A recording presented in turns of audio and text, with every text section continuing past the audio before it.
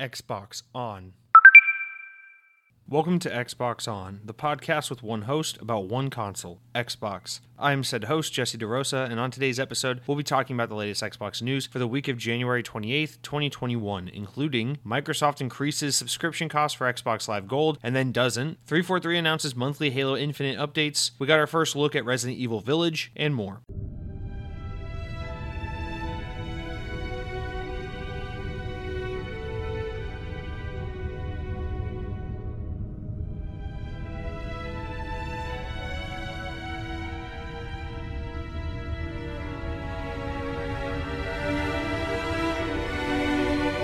Excuse me if it takes a minute to get into the podcast groove this week. I started off this week's episode with a crap load of technical difficulties. A bunch of my technology stuff is acting up right now, so just bear with me. We're going with a little bit of a rough setup this week, but that's okay. We will eventually start talking about comments and things will get back into the natural order of things. Also, my microphone, I think, is starting to break, so I don't think there will be any audio issues. I think I have it working for now, but it might be time to think about replacing the microphone, maybe upgrading to something decent. I'm just using a generic Shure SM58 stage microphone from back in my old high school rock band days, but might be time to start thinking about an upgrade. You see, my girlfriend brought home a cat on Monday and was just like, hey, I know you're really allergic to cats. Here's a cat, which is actually a good thing because she's wanted a cat forever and this little thing's adorable. So the reason I bring that up is because she's apparently the one who knocked over my setup and got my mic all screwy, so maybe that's why it's broken or breaking, I don't know,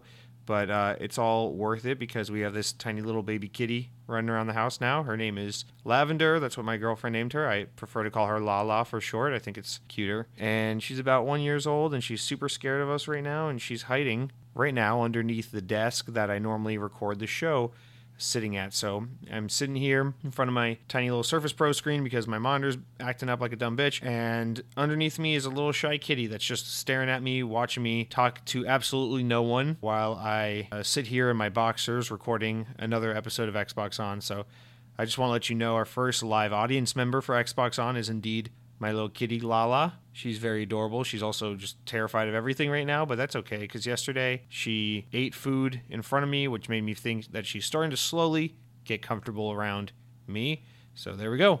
Anyway, with all that out of the way, I want to start off this week's episode with a public service announcement. This is hot off the presses. Mr. Tsurugi wanted to notify us all of something very important that I think there's a lot of wisdom to be gathered from these words, so listen up and listen well. He says, stop the presses. Jersey Mike's have closed all of their Australian stores before I even had the chance to try it. It is but a sad day. Folks, don't wait until it's too late to try the restaurant down the road that you keep seeing and thinking you'll get there one day, because one day it'll be too late. Tsurugi, those are some very wise words, and I just want the audience to really take that to heart because I think everyone in life has an example of a restaurant or store, mostly restaurant, where they lived close by it or they passed by it every day on like a work commute or a school commute or something like that and thought to themselves, one day I gotta check that spot out, only for one day that restaurant to no longer be there. So very, very wise words, and I just gotta say, how the hell did Jersey Mike's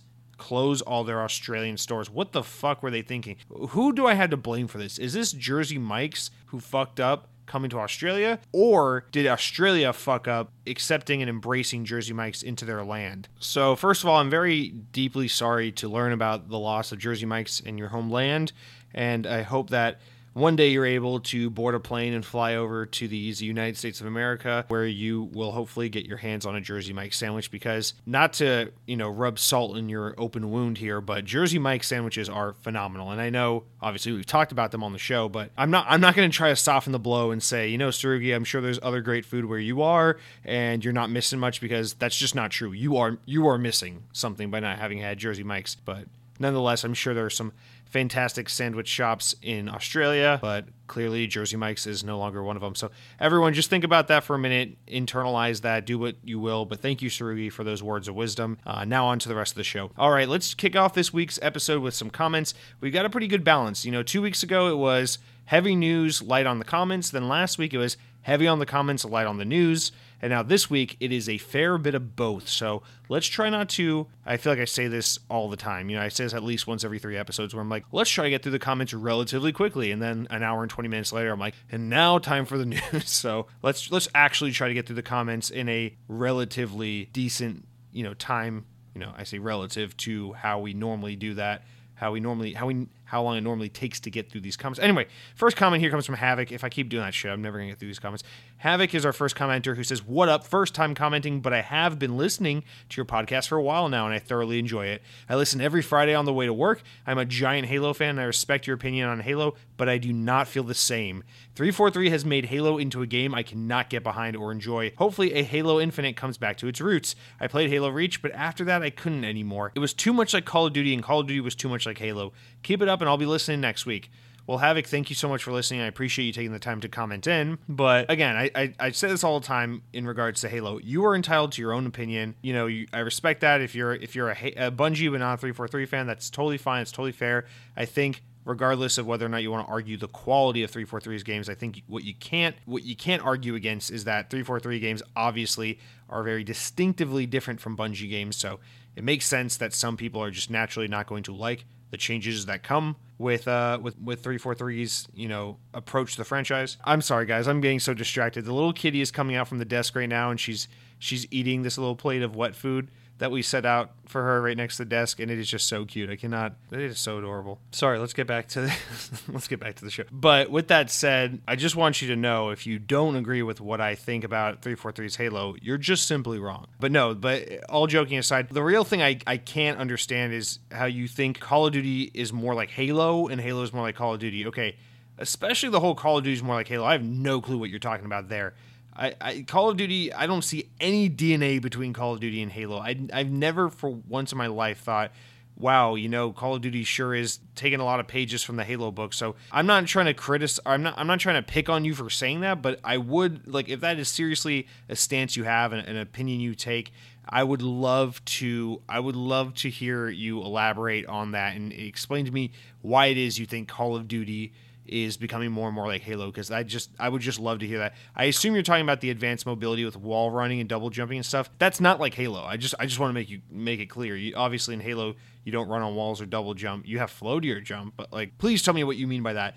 As for Halo becoming more like Call of Duty, I know that was a common criticism, especially of Halo 4 in the multiplayer department, which sure, if you want to argue that, you can, but especially with Halo 5, I don't personally think Halo really takes too much from the Call of Duty book. I think people just get a little hung up over being able to sprint and aim down sights, which of course I don't really necessarily agree with. I mean, those are just first-person shooter staples, but that one I can understand, your opinion or your take on a little more, but how the hell is Call of Duty becoming more like Halo? Please, Havoc, please put this aching question to rest. Tell me why it is you believe that Halo or that Call of Duty has become more like Halo. And with that, I thank you for writing in and look forward to your response, your prompt response. Now, Arctic Chief, who, by the way, is banned, comes in and says, hopefully this makes the cut before you record the show, but have you done or considered doing community game nights? So my first thought is, why would you want an Xbox On community game night? Is it because you want to discover how I'm really actually quite bad at Halo and I just talk about this franchise all the time, but I play like a 35-year-old playing a video game for the first time? No. But I mean, have I ever done it? No. Have I ever thought about doing it? Not like at a serious level. No. I'm kind of what you'd consider like a social recluse. I don't know. I find it very odd meeting people, like talking to people and having to actually interact with people. That's why I love this show so much, is because I get to talk to you and you get to talk to me in a very controlled and limited situation. I like having all the power, you see. And so while you might think you have some power on the show by being able to write in with your comments and your questions, just know I'm the one who's reading your words, so I can twist them and interpret them however I'd like. But if we do a community game night and you guys are given access to like a chat, or you're in a party and we're talking, then you have all the autonomy to represent yourself as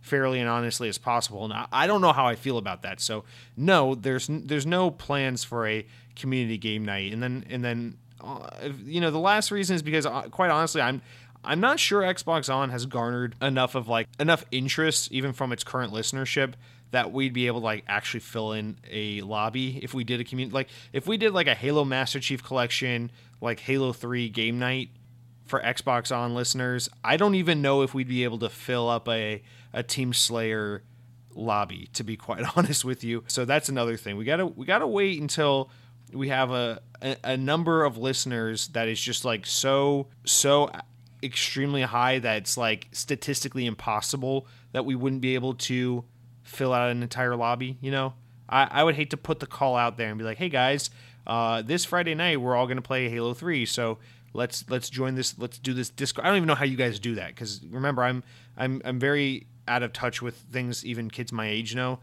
So I don't know if that's a Discord thing or if that's a Reddit thing or if it's an Xbox Live thing, but like I wouldn't even feel confident that we could get enough people to fill out the lobby. So I just don't think that's an option right now. I do appreciate you putting it out there. If you or others feel like that's something that should be done, then please vocalize. But for now, I'm too afraid to meet you guys. So no. That's not something I'm actively thinking of.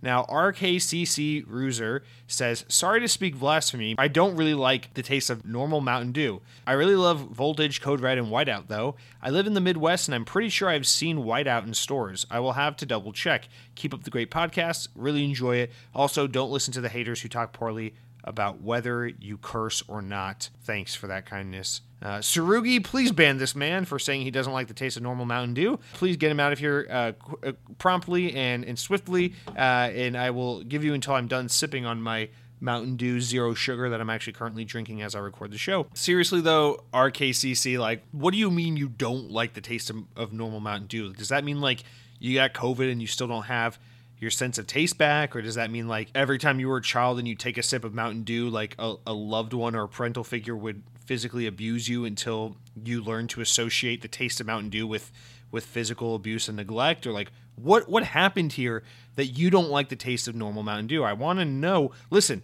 can we start a GoFundMe to get RKCC some emotional support, some mental help, where they can figure out their past and decide what it is, you know, that made you the spiteful human being that you are? I mean, yeah, of course Voltage and Code Red and Whiteout are great. They're phenomenal, but you don't like classic Dew? That's like saying I really hate Halo Combat Evolved, but Halo 2 and 3, fantastic games. Love them. Can't get enough of them. It's like, what are you talking about, man? Anyway, so you're going to have to atone for that sin as well. We got a lot of sinners here at the top of the show. Now, Mr. Miggy hopefully can bring some levity to this otherwise grim episode we've been experiencing. You say, so when your podcast becomes bigger than Joe Rogan's, how will you go about reading all the comments? I see I'm not the only one that struggles to eat better, especially after listening to this podcast. Exercising is the easy part, but avoiding the local small businesses like TGI Fridays is damn near impossible. So that's a great comment, Mr. Miggy. Thank you for helping turn things around. First of all, when my show becomes bigger than Joe Rogan's, which, by the way, we're very close to accomplishing, how will I go about reading all the comments? Simple. I'll make you fucking listen to 4 hours of comments before we get to the news. And if you got a problem with that, too fucking bad, because I'm going to be such a big Xbox podcaster that I'm going to drive all the other Xbox podcasts out of business. And so you're just going to have to sit there. And you know what? My influence will be so strong that I will be able to lobby to other podcast services and have them remove the ability to fast forward and skip so that you have no option but to listen to all the comments. So that's what's going to happen when I'm big and strong like Joe Rogan. So get used to it, enjoy the comments now, and deal with it. So that's part number one. Now, as for eating and everything, yeah, I agree, actually. It's actually been really hard for me to exercise since COVID started, because I actually like exercising a lot, and I like just being physical and outside and shit. So, like, I mean, it's one of the things I love about the theme parks is it's a great excuse to, like, go out for the day and get 15, 20, 25,000 steps in a day just hanging out around Epcot or whatever. So that's something I love. I like working out. Like, I genuinely love it. I know it can be hard if it's been a while, but once you get into the routine of, like, you know, running on, and when I say working out, I mean, like, running on the treadmill and doing some light, like, chest and arm workouts. I'm not talking about, like, pumping serious iron and getting swole. Like, I've never been that guy, but, like, I definitely enjoy going to the gym and exercising. I find once you get into the routine of it, you listen to a podcast or some good music, you do your exercise. Once you get into that routine, it's one of those things that is a really nice release from like just the day-to-day stress. So I do agree with you there, but it's actually been really hard for me to exercise lately because unless it is a situation where like I'm going to the theme park, I don't want to go to the gym because right now all I have access to living in this tiny apartment is my apartment community has a small little gym, but I don't really want to use it because it's really small and I don't want to share it with a bunch of strangers who aren't wearing masks and who get all sweaty and touch these machines. It just feels like a little, I don't know what it is about my stupid psyche that I'm just like, yeah, I could go to a theme park with tens of thousands of people right now, and as long as I'm wearing a mask, I'll feel safe, But I can't go into this tiny gym with like 3 other people or else, COVID. So I don't really, I'm not trying to rationalize it. I'm just trying to say it's how I am. So I just haven't felt comfortable using my local gym, and therefore I've completely gotten out of the habit of using it. But I have tried to offset that with just going on more walks around the neighborhood. Yeah, I agree with you. Yeah, it's nice to just like get in the habit of like doing some push-ups every morning and going for a walk. And I love just tracking my steps on my smartwatch and just trying to hit 10,000 every day at minimum. So I agree with that, but it really is challenging when it's like, okay, I got my steps, I did my push-ups, I did my jog, I did whatever it is I have to do, exercise complete, no big deal, right? It can be done. It can be done. But it is those moments when you're driving, you're stuck in traffic and you see the local businesses starving for your financial support, the TGI Fridays or the Chili's and the Outback Steakhouses saying, help us, we need you. And that is really hard, especially when, they're spending their last dollars on those advertisements to try and entice you to come in and try the new rainbow cake, which I had, or to try the new loaded potato-y French fry cheesy queso burger, which I had. You got to support these businesses, but at the same time, it's also hurting your wallet and your health. And I agree, that is the hardest part of dieting. It's the amount of food you eat and the types of food you eat. That's by far the hardest part. Exercising is easily the better part of the experience. Anyway, this is an example of why I'm taking too long. Let's get through this a little faster. Now, a lot of you guys apparently really give a shit about Star Wars because the Star Wars conversation is just not dying down. So Strictly Gaming says, I haven't commented in a while, but I still listen every week while working. It gets me through part of my shift, but had to comment when you started talking about Star Wars because I'm a huge fan. Personally, from my opinions, I enjoy all the Star Wars movies, but my favorite has to be the Han Solo film. Definitely an underrated movie. Even my son is named after a Star Wars character, but my question for you is you seem to play a fair few games, and I was just wondering on what your gamer score is, and are you an achievement hunter? I have 176,560 gamer score. Keep up the brilliant podcast, really enjoying them. So I don't even know what to say about this Strictly Gaming. First of all, you're talking about your love for Star Wars, which is great, which is fine. I even like that you're so bold as to say Solo was your favorite Star Wars movie because I don't take any issue with that. I think Solo was a fucking awesome movie, and I think is a perfect example of one of those things where, like, not a lot of people actually saw this movie, but the popular conversation around it was like, oh, we should hate this. It'll be really cool if we all have the exact same thought and we all do the exact same thing. And if anyone has a different opinion, then we will oust you like a fucking communist. So I agree with you. Solo was a really good movie, and people are really fucking stupid for constantly shitting on it, especially considering most of those people probably didn't watch it or just denied themselves the ability to enjoy it because they're too busy trying to fall in line with the major narrative, if you will. But I don't understand how that, loving Star Wars, loving Solo, leads to the observation that I only play a fair few games. Who the hell do you... Strictly Gaming, where do you come off thinking I only play a fair... Listen, other listeners, if you agree with this, if you think I don't play a lot of games or I don't play a variety of games, feel free to defend Strictly Gaming here, but I firmly disagree with this statement, Strictly Gaming, because yes, I'll give you this. The past month or two, I've been really stuck in this little Call of Duty rut, unable to really get out and play much else, but I definitely think I play a fair bit of games. Are there other gamers who play a wider variety of games? Absolutely. More games in a year? Absolutely. No, it's hard for me. I'm a very busy man. I'm a very important man. Wednesday used to be one of my nights off to play video games. And you know what I do every Wednesday? I stay up till 2 a.m. recording and editing and getting this show ready for you. So excuse me if I'm not playing a bigger variety of games because I'm too busy trying to slave away for this free entertainment I create for you. But, that's the sacrifice you make when you love your audience, when you love your listeners. I just didn't know that you didn't appreciate that Strictly Gaming and you wanted to criticize me and say I'm not a real gamer. And god damn it, I have a fucking Razer phone, so clearly I'm a gamer because my phone lights up in different colors. I even have a fucking Elite. No, I don't have an Elite controller. I have a Turtle Beach headset. Does that count? Doesn't that mean anything to you? I have an Xbox Game Pass subscription. My Xbox Live account shows you how many years I've been subscribed to Xbox Live Gold because I'm such a dedicated gamer. And you come out here and just say I play a fair few games. What do you mean? Dude, wait till we get to what I've been playing. I've been playing 5 games this week. You jerk. But as for achievements, Strictly Gaming, I used to be I think a lot of people have this response, but in the 360 days, I was much more of an achievement hunter, especially when I was in middle school and high school where I was just poor and I didn't have money and I never had, money and access to other games. So it was just this kind of thing of hey, Left 4 Dead is my game, so I might as well get all the achievements and play the shit out of it, Whereas now it's I'm older, I have disposable income, but I have less money. That typical whole thing, as age goes up, disposable income goes up, but free time goes down. So now it's this thing of I play more games, but I get fewer achievements. So I get a lot of gamer score. I think everyone just generally gets a lot of gamer score nowadays because Game Pass, you just try so many games and you get all those easy to grab early achievements. So yeah, my gamer score it's in the upper 50,000. It's I think I'm at 56, 57,000 right now.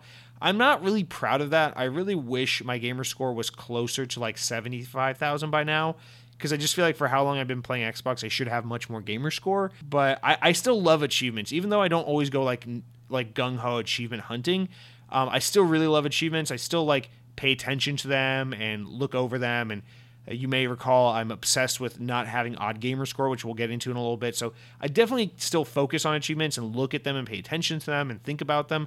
But I'm not a 100% every game kind of guy. Every now and then I'll come across a game where I want to get all the achievements, but it's not too common. Actually, this past weekend, speaking of Call of Duty, I was working on getting all the zombie achievements on Black Ops Cold War, so I was achievement hunting a little bit this weekend, but that's not something I do regularly these days. But thank you for writing in about that. Arctic Chief, who is banned as a reminder, says, I'm sure this will extend my ban, but I had to talk Star Wars. I love the Star Wars universe. I grew up with it, and I've had an immediate attachment to Vader from the beginning. I do enjoy all of the movies, some more than others, of course, but my opinion on Episode 8 is mixed.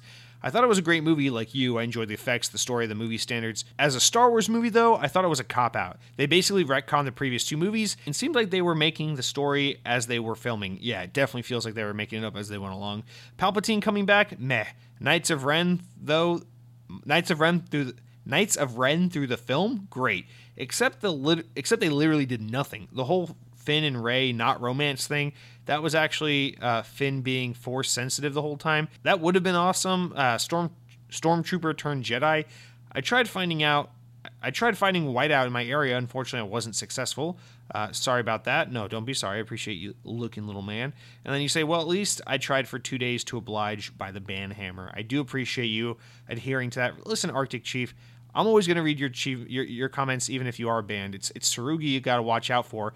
He'll go ahead and do to you what he did to Jersey Mike's and make sure you're never seen in the great nation of Australia ever again. So please do be careful and be safe, because although I love Tsurugi and I love and enjoy when he comments, I can't tell you that he's a trustworthy, safe man. He's been known to do some shit. So definitely watch out for Tsurugi. Make sure you do adhere to the rules of the ban. But with that said, man, I agree. That is really the worst thing about Episode 9, Episode 8, whatever the fuck it's called, The Rise of Skywalker. It really is just a total cop-out movie. It's like ignoring parts 1 and 2 and making a new trilogy on the fly. It's just really uninspired and really creatively just throwing everything at a wall and seeing what sticks. I think the biggest, I'm tired of talking about the Star Wars movies here because I'm sure not everyone wants to hear it, but I feel like the biggest miss still, now that we look back on this new trilogy being wrapped up, I think Force Awakens is pretty great. I think Last Jedi is fantastic. I don't know why people hate on it so much, and I really don't give a shit about Rise of Skywalker. I thought it was a massive disappointment. But that being said, even though I still really like 2 of the 3 movies, I got to be honest, the biggest ball drop in all of this new Star Wars franchise, or this new Star Wars trilogy, in my opinion, still to this day, is the misusage of Finn. Because, let's be honest, even though, like, I love Kylo Ren, I think Kylo Ren's a fucking awesome character, Finn was the biggest ball drop in this whole sequel trilogy, because he's the coolest fucking character. Like, this whole idea of, like, a stormtrooper gone rogue, and then they just don't use it, like, that just makes no sense to me.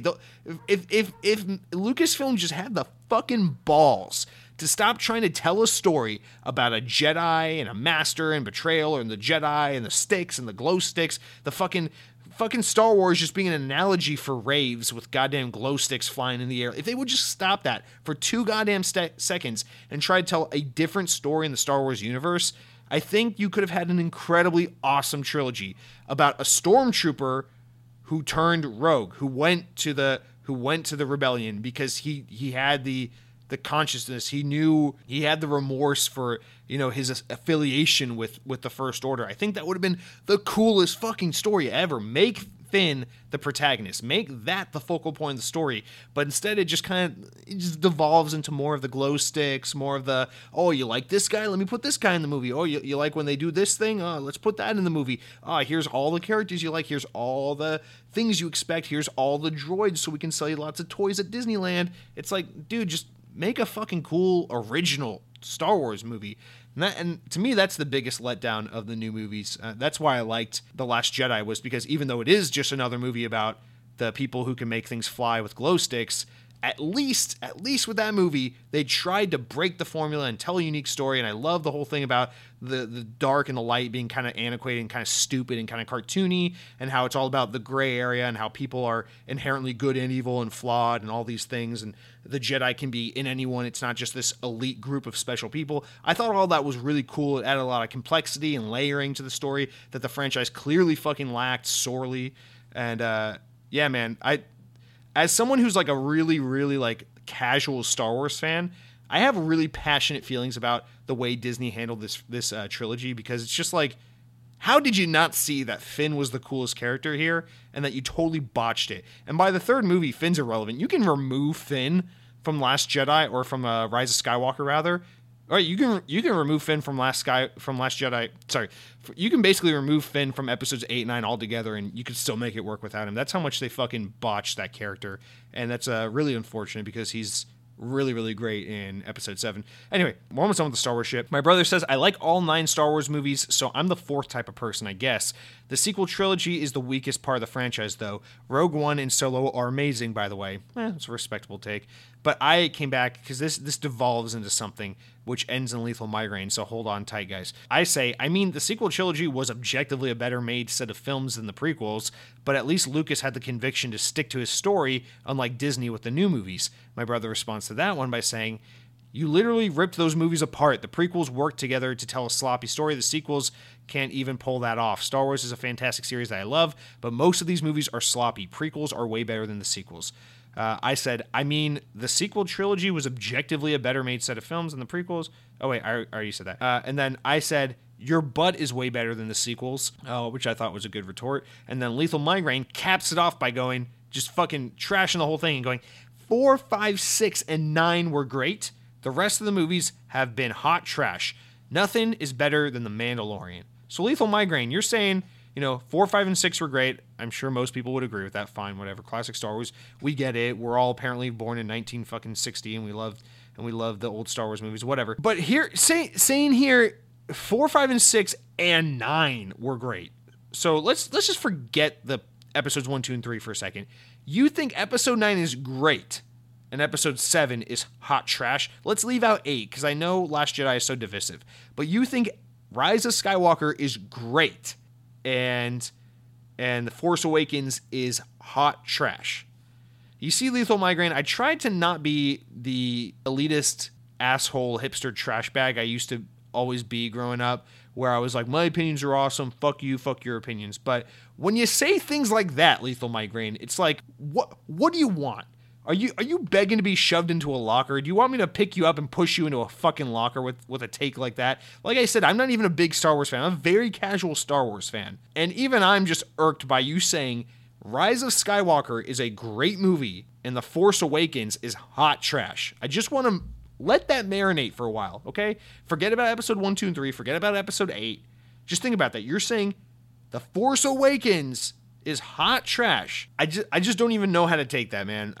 Whatever. But I haven't watched Mandalorian. I just can't find the energy to give a shit about it. But I'm glad you like it, and I'm sure it is great because it seems like everyone likes it. So I'm sure that is not such a hot take, and I am glad you find enjoyment in that. But wow, 7 is trash, 9 is great. Just let that sink in for a minute. Now let's get into the rest of the comments. No more Star Wars for this week, guys. Nip it in the butt with Star Wars, guys. If you want to talk sci-fi, this is an Xbox podcast. Tell me about Halo. Wes says, bro, eat your normal diet, but only half. This way you can cut your calories in half and make 2 meals out of it. Burn fat and save money. My boss does this once a year to lose 20 pounds every time. Also, Star Wars episodes 8 and 9 are cheeks. But nothing is as bad as episode 2. Cringe. Yeah, that's actually basically what I'm doing, Wes, is I'm basically just eating whatever the fuck I want, but watching how many calories I take. So the more shit food I eat, the less food I can eat in a day. The more healthy I eat, the more food I can eat in a day. So it's like, do you want to go hungry but enjoy food? Or do you want to have a balanced assortment of meals throughout the day and not be so hungry, but eat shitty, boring food? And so, today was the boring food. I had brown rice, so fuck me. But, this weekend, I'm just going to starve myself all day Saturday and then go ham on some fucking Domino's or something like that. I haven't decided yet. But I do love that recommendation, and I have been mostly trying to follow that. So, great news. Joe Murphy says, so I went down the road to Burger King because our McDonald's in town is closed due to remodeling. On that note, I went to Burger King and they told me that they were out of beef patties, so I couldn't get hamburgers. So we all had nuggets and fries. I tried the calorie counting thing for 2 weeks. I said fuck it to myself after loving Taco Bell so much. I had to order 7 different items and I ate them all. Can't forget the large ass Mountain Dew that went with it. Never played any Call of Duty games ever. One day I'll get to them. There's just too many good games. Okay, Joe. I've had the thing happen where I've gone to a Taco Bell, like where I've just been like in just a weird random ass part of town, and I just go to Taco Bell, and they're just like, yeah, we don't got any beef. Actually, this is a really weird call out. So I'm from roughly Atlanta, Georgia, and I expect absolutely no one listening to this podcast will know what I'm talking about because the odds that anyone else here really knows the ins and outs of the Metro Atlanta area. The odds that any of you are familiar with that is slim to none. So let me just say this so that it can be even more obscure.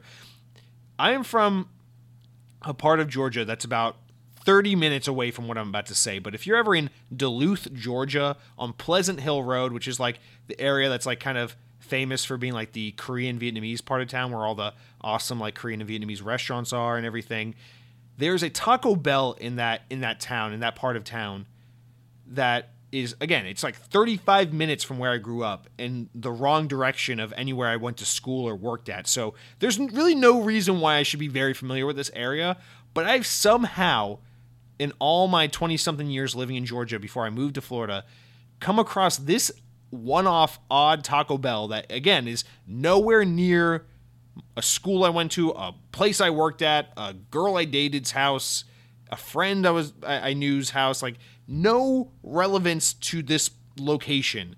But I somehow ended up at that Taco Bell drive-thru like 3 times at like 2 a.m. I don't fucking know how. Probably had to pass like 6 Taco Bells to get to this Taco Bell from where I lived.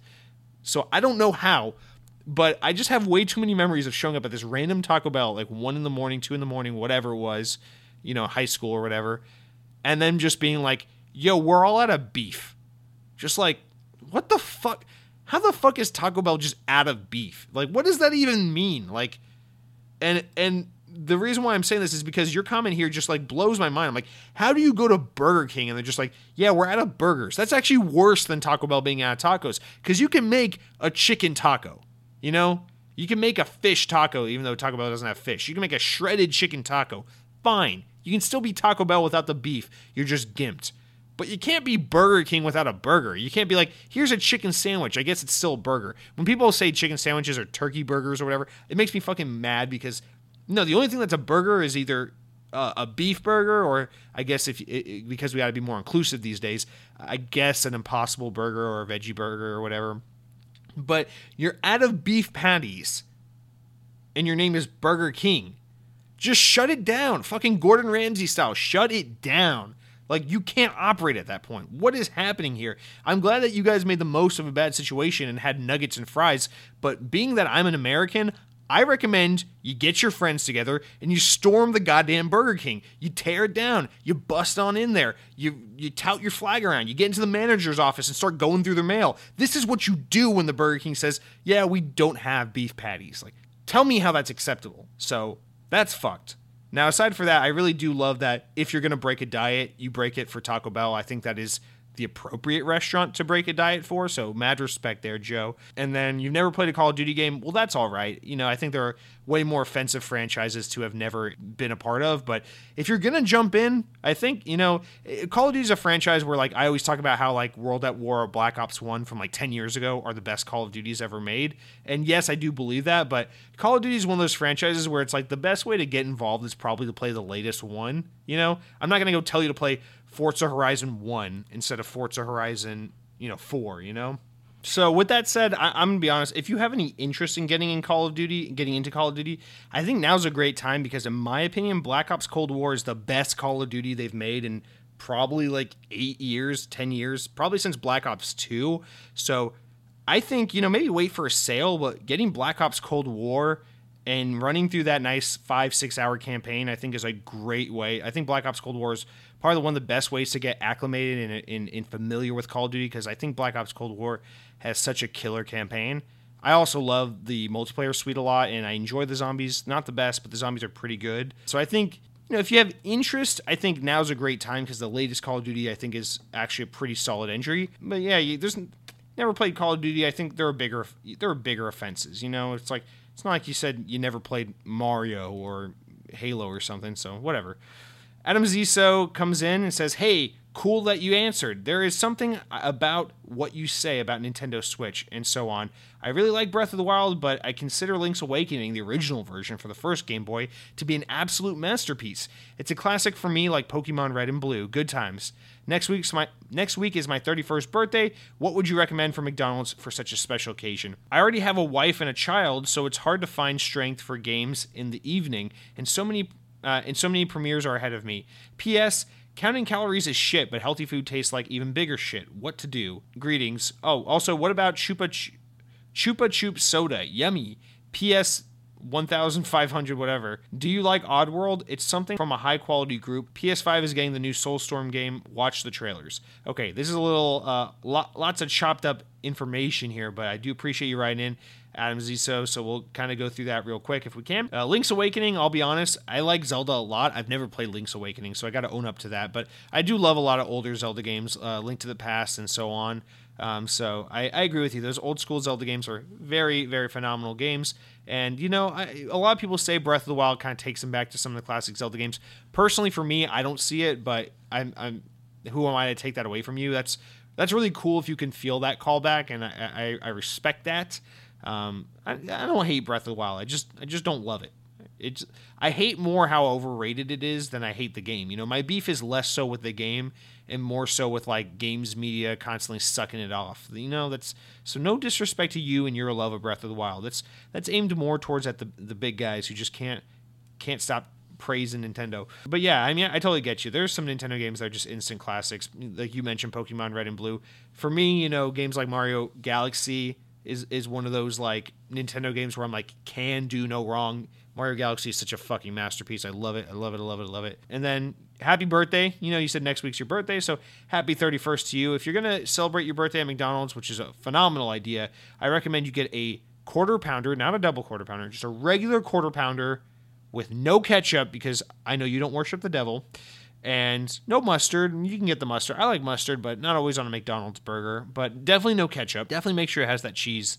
And go ahead and stick yourself a little candle in that burger and light it up and blow it out and make yourself a happy birthday wish. Maybe wish that you had a second quarter pounder or something like that to go with it. But I think the quarter pounder is the ultimate birthday sandwich. Let me know what you guys think. If you have maybe a different suggestion, I know McDonald's does sell cookies and pies, so maybe you think a sweet would be more appropriate. But I'm gonna go with the quarter pounder because goddamn it, that's what I love. But yeah, thanks for writing in. As for Oddworld, no man, I have an older brother who really loves the Oddworld series. It's never clicked with me. I've always just found it a little creepy, and I know that's kind of part of its appeal, but I personally just can't get into Oddworld. But I'm glad you're looking forward to Soulstorm. It is coming to PS5, so I hope you're planning on getting a PS5 if you want to play it, but I'm sure it'll be a great entry. I believe it's supposed to be like a remake of the second game. I'm not quite sure about that, though.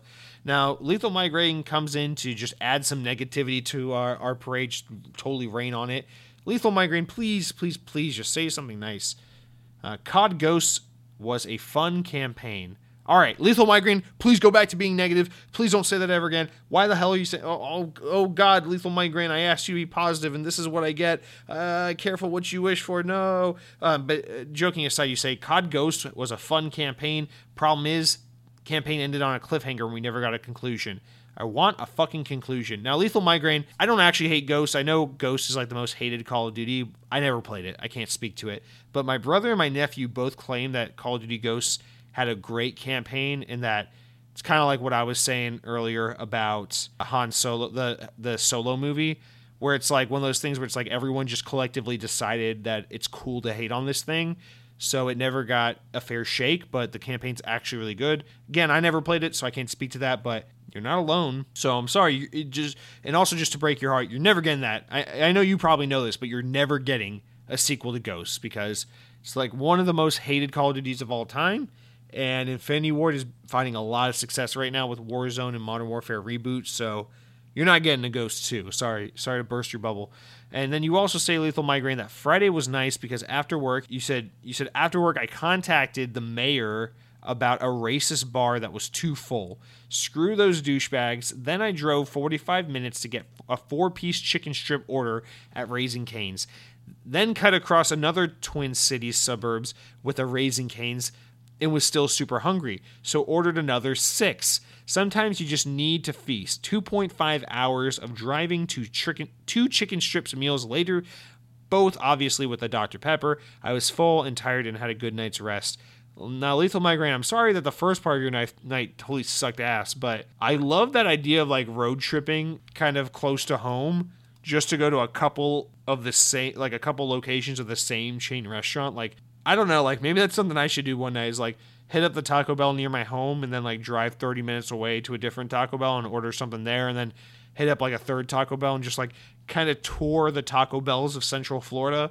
And then, you know, after a couple hours on the road doing all that, come back home and just pass out. That actually sounds kind of fun in a weird way, but interesting story. Now, we wrap up with our favorite commenters, of course, my favorite children. Sorry if you guys don't make the cut, but fuck you. Just kidding. Count Skylia says, speaking of useless Disney knowledge, I really enjoy Disneyland, but it really rubs all wrong when people act like Disney World is just a clone. You can fit all of Disneyland in Magic Kingdom's parking lot and still park an additional 500 cars. You can fit all of Disneyland into the entirety of Disney World 51 times.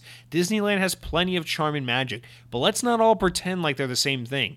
You've probably heard these or similar facts before, but I always love those stats. Also, I actually went and pulled my Halo 3 and Halo Reach data, and it was very interesting. I also learned I was not as good at Halo 3 as I always thought I was, and I took so many not so cool screenshots. I'm sure my game clips were terrible too, but the feature is totally down already. That's funny. I meant to get my stats, but I never did, so I kind of lament the fact that I never did that, but that's really cool that you did. Yeah, and to the Disney thing, just because, listen, Count Skyla, if you want to guarantee, I know you probably don't actually give a shit, but if you want to guarantee being right on the show every time, write about Disney, because I have, like, no one in my fucking life I can talk to about my love of theme parks. It's like, my one great regret is it's like this thing I love just as much as video games, and I just have no one to share it with, so talk about theme parks, specifically Disney, all you want. I'll always read you on the air, so I definitely appreciate that comment, and yeah, one of the things that drives me crazy, and I try to, I try to keep in check. Like, being a theme park fan is one of the more obscure fandoms, relative to, like, if you tell someone like, I'm a movie buff, I love watching Dwayne the Rock Johnson in that rock hard movie starring Sigourney Weaver, directed by Neil Patrick Harris. Oh man, what's that? Raising Cane's Chicken Farm. What a great movie, I'll be like, oh, cool. I'm glad you love movies. Movies are fine. Obviously, everyone watches movies, but I don't consider myself a movie buff. I don't understand the allure of like being obsessed with movies, but that's a pretty normal hobby. If you tell someone like, I'm a film buff, someone's gonna look at you and be like, oh, cool. Did you ever see this movie? I love this movie. And it's a very easy way to connect with people and relate and build relationships. But theme parks are one of those things where it's like, I'm a theme park fan, and people are like, what the fuck does that mean? It almost feels like to some people, it's like telling someone like your hobby is like going to Disney theme parks is like 1 degree off from saying I like to hang out with strange children at Chuck E. Cheese, where it's like people look at you like you're like borderline a fucking pedophile or something, where it's like, those places are for kids, right? It's like, no, man, like I'm pretty sure they'll let you in if you're like 40. It's like not that weird. So I agree. One of my biggest pet peeves with Disney is like, it's these weird stigmas that like Disney's for younger people or for families, or like, why do people who live in Florida make the trek out to California and vice versa for the opposite parks, when Disneyland and Disney World are the same thing? They both have a castle, so clearly the same thing. I think that's actually kind of castle racist, to be honest with you, because it's like saying like Disneyland, Disneyland and Magic Kingdom, aren't they the same thing? They both have the castle and the small world. That's kind of like just saying like all this type of person look the same. It's like, okay, just because they both have castles and Space Mountain and Fantasyland and all that shit doesn't suddenly mean they're the exact same thing, okay? They're very nuanced differences. I agree, and I think any Disney fan who has any experience with this kind of stuff will also agree with you. It's like, if you've been to Disneyland and Disney World, you just know they're absolutely nothing alike. They're so incredibly different. It's hard for me. I have such a big soft spot for Magic Kingdom because obviously I grew up with Disney World, not Disneyland. But even though I love Magic Kingdom and it is such a special place in my heart, I'll always prefer Disneyland Park over Disney or over Magic Kingdom, because let's face it, Disneyland's a far superior park and way less of a bitch to get in and operate around and enjoy. So I agree with you. They're very different and they're both awesome in their own way, but I'll never understand that whole, I mean, it's like one of those ignorance things. It's like people who've never used an Android phone and they just see a phone that's not an iPhone and they're just like, oh man, is that a Samsung? You're just, you're sitting there with your fucking Google Pixel 5 or your Sony Xperia or your whatever it is, your Nokia, and someone's just like, oh, that's a Samsung? I know who makes this. Yeah, it's a Samsung. Aren't those made by like Microsoft or something? Apparently they're all rednecks, the people who like iPhone. But they're just like, oh man, oh wow, that's stupid. That's a bad phone, right? Doesn't that one explode? That one's supposed to, I love how like one time a Samsung phone exploded because a battery pack swelled up or something like that. And now everyone's just like, oh, it's not an iPhone? Oh, that's one of those Samsung phones. Aren't those supposed to explode? Almost as if it's like a feature. I don't even know what I'm saying at this point, but yeah. I think I don't even think this has anything to do with theme parks. I think what I'm just getting at is I really hate when people just have like no knowledge on someone else's fandom or interests, and that's fine if it's not your thing. But what's so annoying to me is when people just like harp on like the one factoid or like the one like just thing that everyone says, and they're just like they think they're actually like adding something to the conversation by repeating the thing everyone says in regards to that one topic. It's like, I don't know anything about theme parks, but you say like Disney, isn't Disneyland the big one in California? Is that different from the Florida one? It's like, dude, just shut up. Like, if you don't know, you just shut up. I don't want to hear it. It's so annoying. You got an Android phone. Isn't that the one that blows up? It's like, dude, just it's cool you like your iPhone. Just shut the fuck up. So it's hard for us. It's hard for us that are really cool. Us guys that walk around with our Android phones, going to Disney World. We're cool. We know things other people don't know. If you see a guy with a iPhone that's just a regular 37-year-old person who just likes to go to the bar and likes to go to the movie theaters and works a normal job, that guy's just not cool. He's just not in the know because he doesn't know what we know. And what we know is that you need to support local restaurants like TGI Fridays and Jersey Mike's before they all go out of business. I think this is like the newest low for just me actually not rant. Usually when I'm ranting, it's like I'm aware that like I'm talking and I understand what I'm saying, but no one else understands what I'm saying. But this time, I don't even know what I'm saying. So I don't even hope you're still listening, because that would just mean you're fucking delusional. Dead Captain James comes in and says, "You asked about my childhood trauma and why I like horror games so much. Long story short, my birth mother was a terrible human being, and parent I was watching terrifying horror movies from age 2 on. I remember watching Nightmare on Elm Street until I couldn't take it anymore. I remember watching Nightmare on Elm Street until I couldn't take it anymore, and then I would eject the VHS tape and stick Winnie the Pooh in until I reset my scary level and then swap back to the horror VHS." Dead Captain James, you are a badass 2-year-old if you could do that, because when I was a kid, not only was I just so easily afraid of everything, I was afraid of super irrational stuff, and it would take like an endless amount of distractions to get my mind reset and taken off that. Like, dude, when I was a kid, if I saw something scary, I would have to like put on like a different TV show and fall asleep with the TV on in a night light and just like trying really hard not to think of anything else and sucking my fucking thumb like a child, because I was a scared bitch. So the fact that you could handle Nightmare on Elm Street by yourself,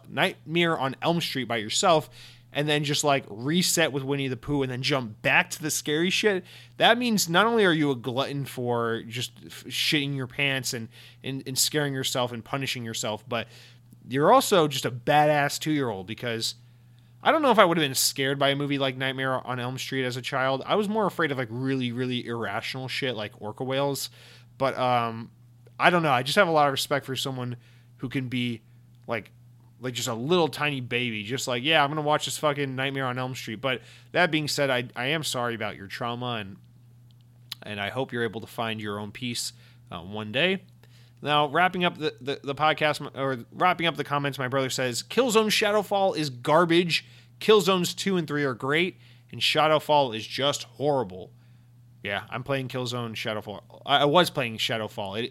You're right, it is really, really bad. So I did stop playing that. I'm just going to cut my losses. I'm at $17 now. I wish I didn't download it, but that now marks 2 PS4 exclusives that I've downloaded for $20-ish and said, wow, I wish I didn't buy that. With Killzone Shadowfall and Days Gone. Both of those games, shout out to PlayStation. They have some great games. I loved Spider-Man PS4. I loved God of War. I liked Uncharted 4.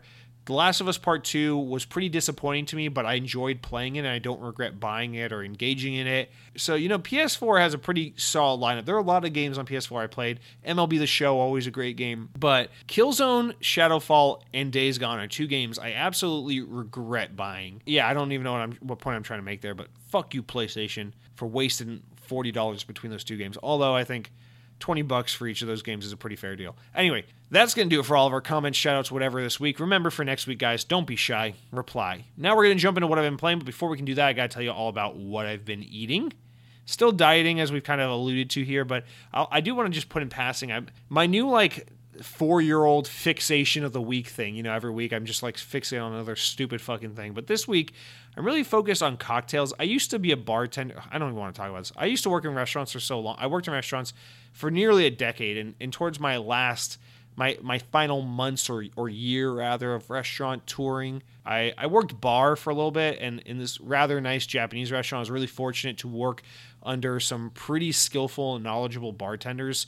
Not just bartenders who can make fun sweet drinks, but bartenders who actually really know a lot about the craft and the skill and the art of bartending and cocktail making, and is as fucking arrogant and hipster and fucking conceited as that may sound. I'm really grateful for that, because even though I'm usually the kind of guy who just wants a sweet blue drink or just a Mountain Dew, fuck alcohol, I really grew to appreciate and admire kind of the art of bartending and crafting cocktails and things like that, because I actually really, really enjoyed making cocktails and learning about them and serving, drinks to guests and having them enjoy that and things like that. So that's actually something I'm really, even though, I never want to work in a restaurant again, and that was a means to an end during college, I'm really grateful for my experience and my time as a bartender, because that's something, as someone who doesn't pretty much never drinks, I'm a very light, almost never drinks kind of guy. This is a kind of interest that I would have otherwise never found about myself. So I don't know, this week I've just been, it's hard for me to want to spend money on alcohol because it's just so expensive and I just don't enjoy it a lot. And I don't ever drink to get drunk. Like if I ever get like, I almost never drink, but if I do, it's like I'll get like moderately buzzed and then cut it off. Like my thing is like I only drink at home. It's like 2 beers, I get a little fuzzy feeling, and then I'll watch like Disney Plus until I pass out. So that's kind of my thing with alcohol. But I've been kind of wanting to get back into the cocktail thing a little bit more. And the classic cocktail I've always really taken a liking to is the old fashioned, the classic whiskey cocktail. So I went on Amazon. I had some Amazon rewards points for my credit card, and I thought, yeah, $25. Let me get some $25 worth of rewards points in cocktail like setup stuff. So I got a shaker, I got a stir thing, I got this thing to make nice big round ice balls, and I got these nice whiskey glasses. So I just got some basic cocktail gear, if you will, and I'm waiting for like a commission check to come in through work, a little bonus money or something, maybe a tax return.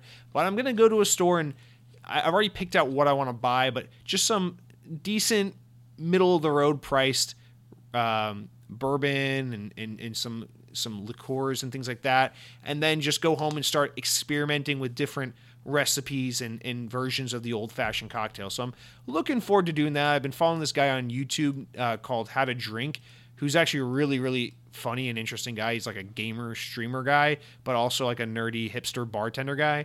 And I don't know, I've been really enjoying watching his videos and taking notes from his recipes, and I'm kind of looking to get into doing some of that here at home. I think that'd be a fun little hobby to keep exploring. And I don't know, I think there's something just kind of like, I don't know, there's a part of me that always envies that appeal of like, I don't know what the word is, but the kind of Renaissance man, the guy who just has like a bunch of like odd skills and just like weird knowledge on things that like most people really don't need knowledge on. Like no one really needs to know how to make a good cocktail. They just buy beer at a grocery store or get a drink when they're at a bar. But I think there's something kind of cool about being like the person who's like, oh, I actually know how to make really good cocktails. So like when you have a friend over, you can be like, instead of just offering them like a beer or something, you can offer to make them like a really nice drink. I think that's kind of a cool thing to have. So I don't know. I want to work on that. And you know, one day if I ever have a guest over at my place that isn't a cat, I can be like, hey, how'd you like a nice old fashioned? And then they'll probably just be like,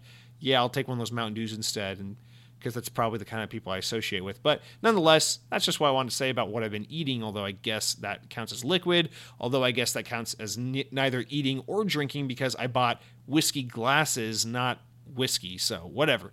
Now, as for what I've been playing, like I said, over the weekend I worked on getting some achievements on Cold War Zombies. I'm still playing Killzone Mercenary on my PS Vita. I've been working through that, and a little bit of Gears 5 Hivebusters, trying to wrap that up as well. We got a lot of stuff coming out this week with all the Yakuza games coming to Game Pass and the Medium coming out on Friday, so we got a lot of games on the horizon I plan on getting to this weekend. But the main game this week that I'm just head over heels in love with, the thing I want to talk to you about today, is Cyber Shadow. Cyber Shadow is a brand new game, came out this week. It's on Game Pass, so you have no excuse for not playing it. And it is a 2D, 8-bit ninja kind of, the way I describe it is like a cross between like Shinobi and Mega Man, or if you're not a Shinobi fan, maybe Ninja Gaiden, like NES Ninja Gaiden and Mega Man. It is developed by a new developer named Mechanical Head Studios, and it's actually published by Yacht Club Games. And Yacht Club are actually the developer that made Shovel Knight, which is a pretty famous game I'm sure you've heard of by now. So that alone was enough for me to be like, hell yeah, I'll give this a try, you know, whatever. And I fell in love with this game instantly. This game is so rare. You know, I often shit on, you know, when we're doing the game drop of the week, like all the little 8-bit indie games, and I like to poke fun at them. I really love games like this. It's just so hard for me to find one that resonates with me because it's a dime a dozen, you know, just finding like these generic 8-bit indie games. But like, it's rare where you find like a genuinely fantastic game that just so happens to be an 8-bit indie art game, whatever. And Cyber Shadow is one of those really rare examples of just like a phenomenal, like I'll go as far as to say, like, and this is kind of blasphemous, I actually, so far, I'm only about like 25% through the game, I actually prefer Cyber Shadow 2 Mega Man or 2 Shinobi or 2 Ninja Gaiden, which is exactly the kinds of games it draws its inspiration from. I think it's that great. It's so badass. I love the idea of like at the end of every boss battle, you find like another one of like your clan or your tribe or whatever, and they're like weak from like the fight or the capture, and then they pass, and then you inherit like your new abilities and skills from like them dying and all that. It's like super badass and like over dramatic and just cool and like 80s action, whatever, but not in like a cliche overused like we love 80s nostalgia way. It's just in a really unique and genuine and original kind of way. And I don't really know how else to put it, but Cyber Shadow is so good. And it does that thing which is so hard for games of this genre to do, where it understands the balance of difficulty, which I don't mean to underplay. Like, this is a hard thing to nail. So I don't blame developers for struggling with getting this right in games, but like, dude, Cyber Shadow just nails the whole, like, it's challenging enough that you die multiple times in every level, you die many times at every boss fight, but you never die and go, okay, this is fucking broken, this is stupid, throw my controller at the wall, fuck this game. It's always like, okay, I just need to learn the pattern. Okay, I can get it next time. Or, okay, I see how I'm supposed to do it now. It's like always, as IGN would say, like tough but fair, like how I feel like how games media always describes like a Dark Souls game. But it really is. It's not like Cuphead where I actually want to like murder myself. It's like hard in a way that I can see myself overcoming this hurdle. It's a little more like difficult to me in the way that like I viewed a game like Celeste. Where it's like I'm not discouraged by the difficulty. I'm actually encouraged to keep going and addicted to kind of the difficulty. So really rare that I find a game like this, but I'm really excited about it. I really want to share it with you. Cyber Shadow, really phenomenal game. Again, it's on Game Pass. You have no excuse for not giving it a try, other than maybe you don't have time or it's just not your cup of tea, but I don't give a shit. I don't count that as an excuse. So play Cyber Shadow or get wrecked. Really phenomenal game.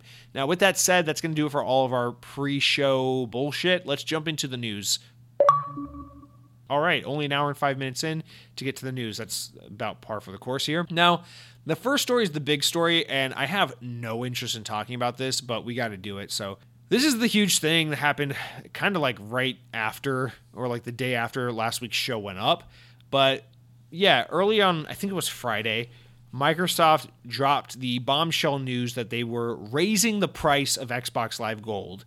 That, the 1 month was going up to $10, the 3 months was going up to like $45, and the 6 months was going up to a year. So now, eliminating the 12-month $60 option, now you'd have to pay $120 for a full year of Xbox Live Gold. Basically, forcibly just jacking up the rate of Xbox Live to get people to jump ship over to Game Pass Ultimate.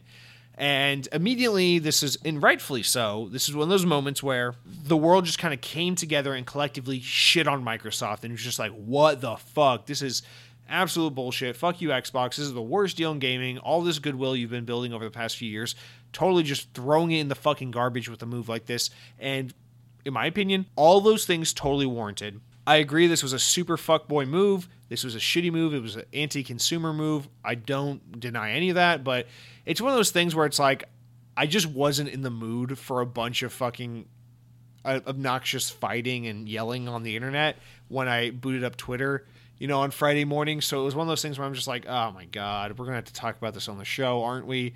But luckily, things got a little better because after, every gaming outlet posted their little editorial on why fuck Xbox now, and after everyone had, shit their pants, and even like, recently ex-Microsoft or ex-Xbox guy, Mikey Barra, even like tweeted out about how it was a shitty deal and how it was stupid. And like, people were hot about this. And again, rightfully so, but it was just one of those things where it's like, oh my God, we're going to have to deal with this in-house bitching and moaning forever now, aren't we? But later that night, that very same day, literally that night, Microsoft just reversed it all. Like, they came out and they're just like, okay, update. And so their update reads, let me just read it to you. They say, via Xbox Wire, we messed up today and you were right to let us know.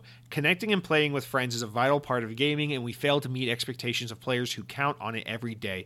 As a result, we've decided not to charge for Xbox Live Gold pricing. We've decided not to change Xbox Live Gold pricing. We're turning this moment into an opportunity to bring Xbox Live more in line with how we see the player at the center of their experience. For free-to-play games, you will no longer need an Xbox Live Gold membership to play those games on Xbox, which is the bigger news to me. We are working hard to deliver this change as soon as possible in the coming months. If you're an Xbox Live Gold member already, you stay at your current price for renewal. New and existing members can continue to enjoy Xbox Live Gold for the same prices they pay today. In the US, it's $10 for 1 month, $25 for 3 months, and $40 for 6 months, and $60 for 12 months. Thank you. I mean, obviously, everyone's go-to was they were doing this because they were trying to get people to jump ship to Game Pass. I get it. This was obviously a horrible way of going about doing it, and yeah, I mean, I get it. It's inexcusable. It's like, what the fuck are you doing? It's $15 a month for Game Pass Ultimate. But they have all these people who are like, yeah, I don't really need Game Pass Ultimate. I got games with gold. I pay $60 a year. I get Xbox Live Gold. I'm good with that. And they want to start nudging some of those people to, take a look at Game Pass. Are you sure? Just take a look at Game Pass. Are you sure you don't need that? And this is obviously just most certainly not the way to get people to do that. But it certainly drew a lot of attention, negative in this case. And, thankfully they responded immediately and addressed it and fixed it. But I think the bigger win here is not only are they not changing the price of gold, but they're finally going to catch up, which is crazy. I'm going to say this because usually Sony or Nintendo would be the ones to be, on this end of this conversation. But finally they're going to make free-to-play games truly free-to-play on Xbox, meaning if you're playing a game like Call of Duty Warzone or Fortnite or something like that, which is a free-to-download game, you no longer need Xbox Live in order to play it, or they haven't implemented it yet, but they're working on implementing it. So now you can buy an Xbox Series S, if you're like, I just need a gaming console to play Fortnite and Roblox with my friends, you can buy an Xbox Series S. You can download these free-to-play games, and you can play your Call of Duty Warzone for free without subscribing to any Xbox service. So that's a huge win for Xbox gamers, which is crazy to think how long that's been the case on Nintendo and PlayStation, but Xbox has just been like, nah, gotta have that gold, bitch. So obviously you still need gold to play online games, but that's only for games that cost money. So you need gold in order to play, fucking Rocket League online and to play Minecraft online, but not to play Fortnite or Warzone or anything like that, or Apex Legends. So this is a really big win. Yeah, I mean, it's like at this moment, I don't know what to say about the story that hasn't already been said. It was one of those things where it was like the second you read the headline, you just knew this was going to be a massive fucking problem and people were going to talk about it ad nauseum. So it's like, for me, it was like, what can I say that has, when it happened on Friday, I'm like, what can I say in 6 days on next week's episode that hasn't already been said today with all the outrage? And again, I'm not saying any of that wasn't unjustified or wasn't justified. Like, it was very justified to be upset with Microsoft over this, but it's just hard for me to be like, oh man, guys, here we are 6 days later and I'm super pissed and I've got a bone to pick. I think it's kind of ridiculous that people are constantly saying like, oh, Microsoft should get rid of Xbox Live Gold. They need to make this free. It's like, no, guys, Xbox Live is a service that makes money for Microsoft. Plain and simple, they want it, And services are the things that make companies money. Look at Microsoft. Where are they making their money today? It's in like Office 365 subscriptions for companies and like Azure services and subscriptions for companies and things like that. It's like, so where do you think Xbox is making its money? It's in Xbox Live Gold and things like that. It's like they want you subscribing to their services. What do you think Microsoft would rather have? They want you to buy Office One and Done. They want you to buy a video game on Xbox One and Done, or they want you to subscribe to Office. They want you to subscribe to Game Pass. They want you to subscribe to Gold and just keep giving them money every fucking month. That's what they want. These are money makers. So I know people are always just like, rumor, I heard Microsoft's getting rid of Xbox Live. It's like, no, man, like it makes them money. They're going to keep it. Yes, they want more money. They want you to stop paying for Gold for $60 a year and start paying for Game Pass $15 a month, because by the time you hit a year of Game Pass, you're going to spend a lot more money than you would have if you just had Gold. Obviously, they want that to be the case, but they don't want to force everyone off Gold in a way that's going to mean not everyone transfers to Game Pass. They want you to go from Gold to Game Pass, not from Gold to nothing at all. So this idea that like Microsoft's just going to get rid of gold to me is just so silly because don't get me, there's always going to be this market of people who are like, yo, I don't play Doom and tell me why. I don't need that shit. I don't need Game Pass. I buy an Xbox and I just play Madden and Call of Duty every year. Every year comes around, I don't buy a game January through September, but rest assured, or January through August, but rest assured, when that fucking Madden hits in August or September, I buy it. When that Call of Duty hits in October or November, I buy it. And there's those kinds of people. And what do you think Microsoft's going to do? Just be like, good guy Microsoft, we're getting rid of gold. You're never going to buy Game Pass, but we're just going to get rid of gold. It's like, no. They're going to say, we know there are players like that, so we're always going to have gold so that those players at least are still subscribed to something.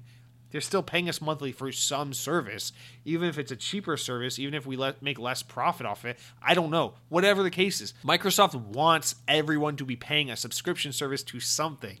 Something. You know, you got people like me. I'm out here. I'm paying for OneDrive. I'm paying for Xbox Game Pass Ultimate. I'm paying for Zune Music Pass if they'd still let me. I'm paying for all the subscriptions. I'm paying for the Office personal account. And that's what Microsoft wants. They just want to sell you on all these fucking things. Microsoft would rather me fucking use a MacBook instead of my Surface Pro if it means I'm going to subscribe to Game Pass and Office for the rest of my life. Because in the long run, they're going to make more money. That's what they want. They want money. They're like fucking shocker. Microsoft's a for-profit company. So I just don't understand this idea that like they're trying to get rid of gold. It's like, no, man, they're just trying to make it objectively the worst value so that you go with the more expensive service. They want you to give Game Pass a try if you're not a believer and say, oh, whatever, you know, gold is so expensive, I might as well just pay the extra $1 or $2 a month and get the one that gives me a bunch of free games. We'll see what happens. And then who knows, you might get hooked on Game Pass. Like, that's what they want. So as for how they approached this and they tried to handle it, obviously they did a fucking F- job. It was awful, just awful. But gladly they reversed this. They addressed it. They corrected it wrong. I can't imagine why they thought like in the middle of a fucking pandemic was the time to start hitting people up for more money and pushing them off a service they've been comfortable with for like 15 years. But yes, I mean, this is a very Microsoft thing. It's just like, hey, let's make the wrong decision at the wrong time, you know? And I don't know what to say. I'm glad this blew up in their faces. I'm glad they corrected it. But, I mean, yeah, it was a really fucking stupid move.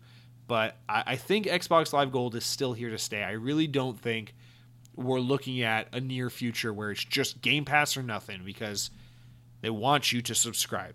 Whether it's just Xbox Live Gold or Game Pass, they want you to subscribe. And yes, the objective is to get you onto Game Pass Ultimate. And I think I don't think this is the last we've seen of this. I think this is attempt one. This is, wow, that was a really shitty, botched attempt at getting people pushed from Xbox Live to Game Pass Ultimate. But I think they'll try to find a more elegant solution for doing this, and they'll continue to try and find ways to suggest to consumers that it's time to get Game Pass and to fuck off gold. So that was a whole thing. I don't really know what else to say to it. It's like, again, I'm sure everyone here follows a YouTuber, a Twitter person, a media personnel who just had all the negativity to say in the world. And at this point, it's kind of like the Cyberpunk thing where like the second happened, I was like, I'm very tired of this instantly. I don't want to talk about this, but here we are.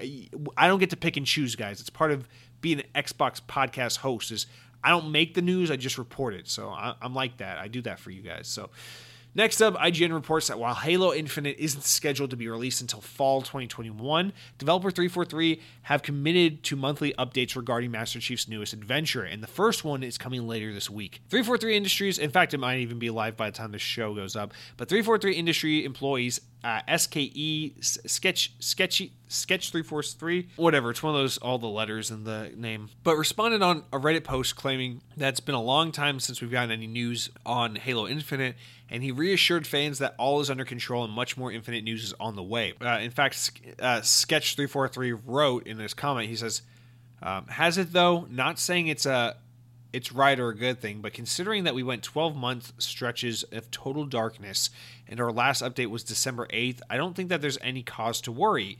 Keep in mind that many of us around the studio were out of the office for 2 weeks or more at the end of the year, and then it takes time to get back into the swing of things, etc.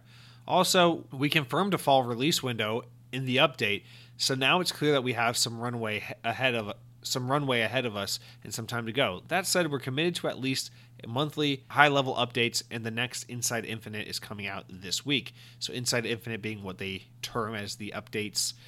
This month's update, we're talking with members of the Sandbox team to share some insight into their vision for Halo Infinite and the work that they're doing to manage expectations. This won't have a world premiere, big screenshots or huge things like that, or a date to announce, but our goal is to offer the community more context and insight into our team and the games we're making while we are all waiting for the larger beats and full marketing machine later in the year. So, as a diehard Halo fan who cannot get enough Halo and cannot wait for Infinite, this makes me excited. I'm happy about this. I want updates as frequently as possible. I want to just consume Halo Infinite news, more screenshots, more tidbits of information, more sneak peeks. I want all of it. Just give it all to me. This is how I was when Halo 5 came out. This is how I am about Halo in general. It's like, I just want all the fucking Halo information you can possibly give me. Just put it in my fucking face. But I recognize Halo is like my one franchise where I'm just a fucking glutton for. I just want it all. And I understand that for a lot of people, this isn't how they are. And in fact, there are a lot of franchises where I'm this way, where I don't want to be constantly hit over the head with this. So normally I'd actually say it's kind of nice to be like, hey, we're kind of going dark. We'll show you something when we got something to show. But for a game like Halo 5, especially since it was promised last year and then delayed a full year at the last minute because they really fucked up with the reveal, it kind of warrants a unique situation of having more like frequent updates and things like that. But at the same time, it's like, I'm sure a lot of people don't want this, and it's going to be kind of Halo fatigue. That being said, these sound like small and more like nitty-gritty hardcore fan updates. So it's going to be one of those things, I think, where 90% of the people who play Halo Infinite when it comes out this fall aren't going to be people who were following these small little updates on Halo Waypoint. It's going to be, people that just played it because it's on Game Pass or played it because they just knew they wanted to play the new Halo. But for the Halo community, I think these updates are nice because at this point, it's just like, come on, guys, where's the beta? Why haven't we seen more of the game? Like, how do you delay a game a full year this close to launch and you just don't have anything ready? It's like, if this game was apparently originally going to be good to go just 2 or 3 months ago, then surely you should have enough of a game put together that you can show us gameplay demos and give us a multiplayer beta and give us more frequent screenshots and big updates. Because again, it's like, this game was originally supposed to come out 3 months ago. Clearly you should have enough of a game to give us more of a tease, but I don't know. I think I could see this being kind of a more annoying than a helpful thing for a lot of people. But for someone like me, for the hardcore fans, I'm excited about this. But nonetheless, there's not really much news there other than to say, beginning this week, we should start seeing more frequent weekly updates with tidbits of Halo Infinite news. I expect them to be relatively small updates, like really like nerdy shit, like what they're talking about, given like developer interviews about the sandbox design. They're not going to show a new gameplay trailer, but still, nonetheless, I'll take it. I'm excited for it. Next one here is that Capcom held a big Resident Evil live stream late last week, announcing all sorts of new and exciting news that mostly just matters because they showed Resident Evil Village gameplay. Here's a breakdown from IGN of everything that was announced, revealed, and everything during the show. First of all, Resident Evil Village got a release date and demo details. One of the biggest announcements, Capcom confirmed that Resident Evil 8 or Resident Evil Village will be coming to Series X, PC, and Xbox One on May 7th, 2021. Additionally, there will be a demo later in the spring for all platforms, but for now, PlayStation 5 owners exclusively can get access to an early, quote, maiden demo, which is out now and people are playing it. All 7 people who are able to actually get a PS5, thanks to scalpers. Resident Evil 8 or Resident Evil Village seeks to bring back a lot of Resident Evil's 7 first-person combat and perspective back to the player again. Players will take control of Ethan Winters again from Resident Evil 7, but Capcom is also introducing melee weapons and new things like that into the game. Also announced during the live stream was Resident Evil Reverse, which is basically like a second multiplayer free-to-play experience that can be accessed by anyone who purchases Resident Evil Village. Reverse will have a beta test for Resident Evil Ambassadors soon, wherever that means. But be sure to check out some of the initial but some gameplay reveals and characters and stuff were shown during the show. So I guess what they're saying is the mode from Resident Evil 3 Remake really bombed, and now they're going to do a free-to-play kind of, or not free-to-play, but attached with Resident Evil 8. There's going to be another multiplayer, probably 1v4 type multiplayer experience. I think Resident Evil or Capcom are seeing games like Dead by Daylight, and they're saying, how are we, the pinnacle of horror games, and we don't have something like that. So I think they're looking for their like Dead by Daylight kind of competitor game. And they're going to just keep hitting that until one of these multiplayer modes sticks. But until that happens, it's just another generic, probably forgotten Resident Evil multiplayer mode that no one's going to care about. The one that came out with Resident Evil 3 Remake just last spring totally tanked, and like no one plays it. So they've got quite a bit of work to do if they really want to captivate an audience. But nonetheless, I can commend them for trying. Now, also announced Resident Evil and Ubisoft's The Division 2 are getting a crossover, weirdly enough. So Ubisoft announced that Massive Entertainment, the developer behind The Division 2, is bringing a crossover event that will bring Resident Evil-themed earnable items to The Division 2. For a limited time, players will be able to log in from February 2nd to 15th to earn a Leon Kennedy RPD outfit. So that's a weird crossover. And then finally, they teased more Resident Evil like Netflix shows and movies. Apparently, Netflix is getting a movie sometime in like 2021 of Resident Evil, but also they're getting a TV series. So good for Resident Evil, getting all the media shit. Obviously, the big one here is Resident Evil 8, the Village gameplay. Yeah, I mean, I don't just say, obviously, Xbox gamers can't enjoy the demo right now, not until it comes out later in the spring for Xbox. But for now, you can watch the videos from the stream, and you can also watch the demo videos from PS5, because it looks like obviously the marketing deal here is between Sony and Capcom. So Resident Evil will be pushed as a PlayStation game, although of course it's multi-platform. I don't know what else to say. People are like really getting up in arms and all like horny and shit over apparently this maiden character, the evil like Haunted Mansion looking girl, and I don't really understand why this was like such a thing, but then again, I almost never understand when people like meme stuff or go nuts about things on the internet. So it's like that Bernie Sanders meme that when you shut up for like 48 hours, it's like, I don't understand how this is funny, but okay, I'm glad you guys are getting enjoyment out of it. So apparently, other than that, it looks like more Resident Evil 7. Like the game doesn't look all that different. It's really unfortunate that at this point, Xbox still doesn't have any kind of VR platform, because this would be a really nice game to play in VR. But other than that, I really don't have much to say on Resident Evil Village. It's just, I mean, yeah, they finally showed it. They did not need a big reveal event for something like this. I feel like this is something they could have just dropped on a YouTube video or something, but I guess they think they're hot shit and they decided to do this big reveal. But I don't really have much more to say on it other than if you're anticipating Resident Evil 8, maybe go on YouTube and watch one of these videos. So there's that. And then next up, IGN reports that Microsoft has posted record profits for this quarter, including a boom in its gaming sector, which is revenue up 51%. The company as a whole has posted a record-breaking $43.1 billion in revenue in the most recent financial earnings report for the period ending in December 31st, 2020. Microsoft shared that revenue increased by 17% to reach $43.1 billion and $15 billion in profit. As per the case for the last several quarters, profits were driven by Microsoft's cloud platform, Azure, but that doesn't mean that there weren't other successes in the company.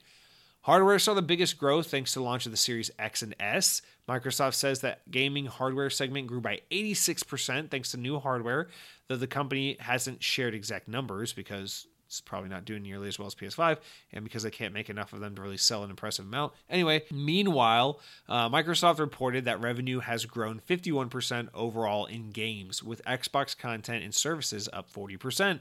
The growth has been attributed to third-party titles, Xbox Game Pass subscriptions, and first-party games. According to Microsoft CEO Satya Nadella, during the conference call, Xbox Game Pass now has 18 million subscribers. The number also doesn't take into account that Microsoft's ZeniMax acquisition, which it says it expects to close later in 2021. So, a lot to unpack here. First things I really want to focus on is the end there. 18 million subscribers to Game Pass, which first of all, they said like over the summer at some point, late summer, that they were at like 10 million. So they're basically getting, they're averaging like over 1 million new subscribers a month, which is fucking phenomenal. That's incredible. So Game Pass, that makes it all the more head scratching that Microsoft did that whole gold stunt last week and tried to get people to push over to Game Pass, because it's like people are already kind of flocking over to Game Pass. Like, just let it run its course, let people kind of naturally migrate over. I don't understand why they tried to nudge them when like what they want to have happen is kind of already happening. I would say at a pretty successful rate. So 18 million subscribers to Game Pass, they very well could be at like 30 million subscribers on Game Pass by the end of this year, especially when you consider not only that, they're on track to do about 1 million a month, and we had 12 months obviously in this year. So when you not only take that into consideration, but the fact that 2021 is going to be a huge year for Xbox, and the fact that Series X's and S's are going to continue to be produced, so more and more next-gen consoles are going to get into the hands of people. And then on top of that, they've got Halo Infinite coming out, which is going to be, say what you want about Halo Infinite, it is undoubtedly going to be the biggest game to ever launch into Game Pass, hands down. It is a brand new flagship reimagining next-gen Halo game that is launching for free, day and date, straight into Game Pass.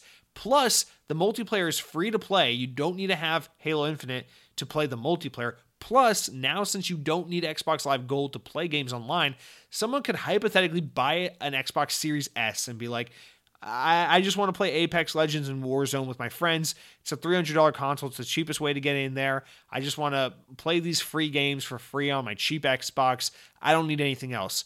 And then in the fall, when Halo Infinite comes out, they're like, okay, I hear a lot of good things about this Halo Infinite multiplayer. It's free. Let me play that.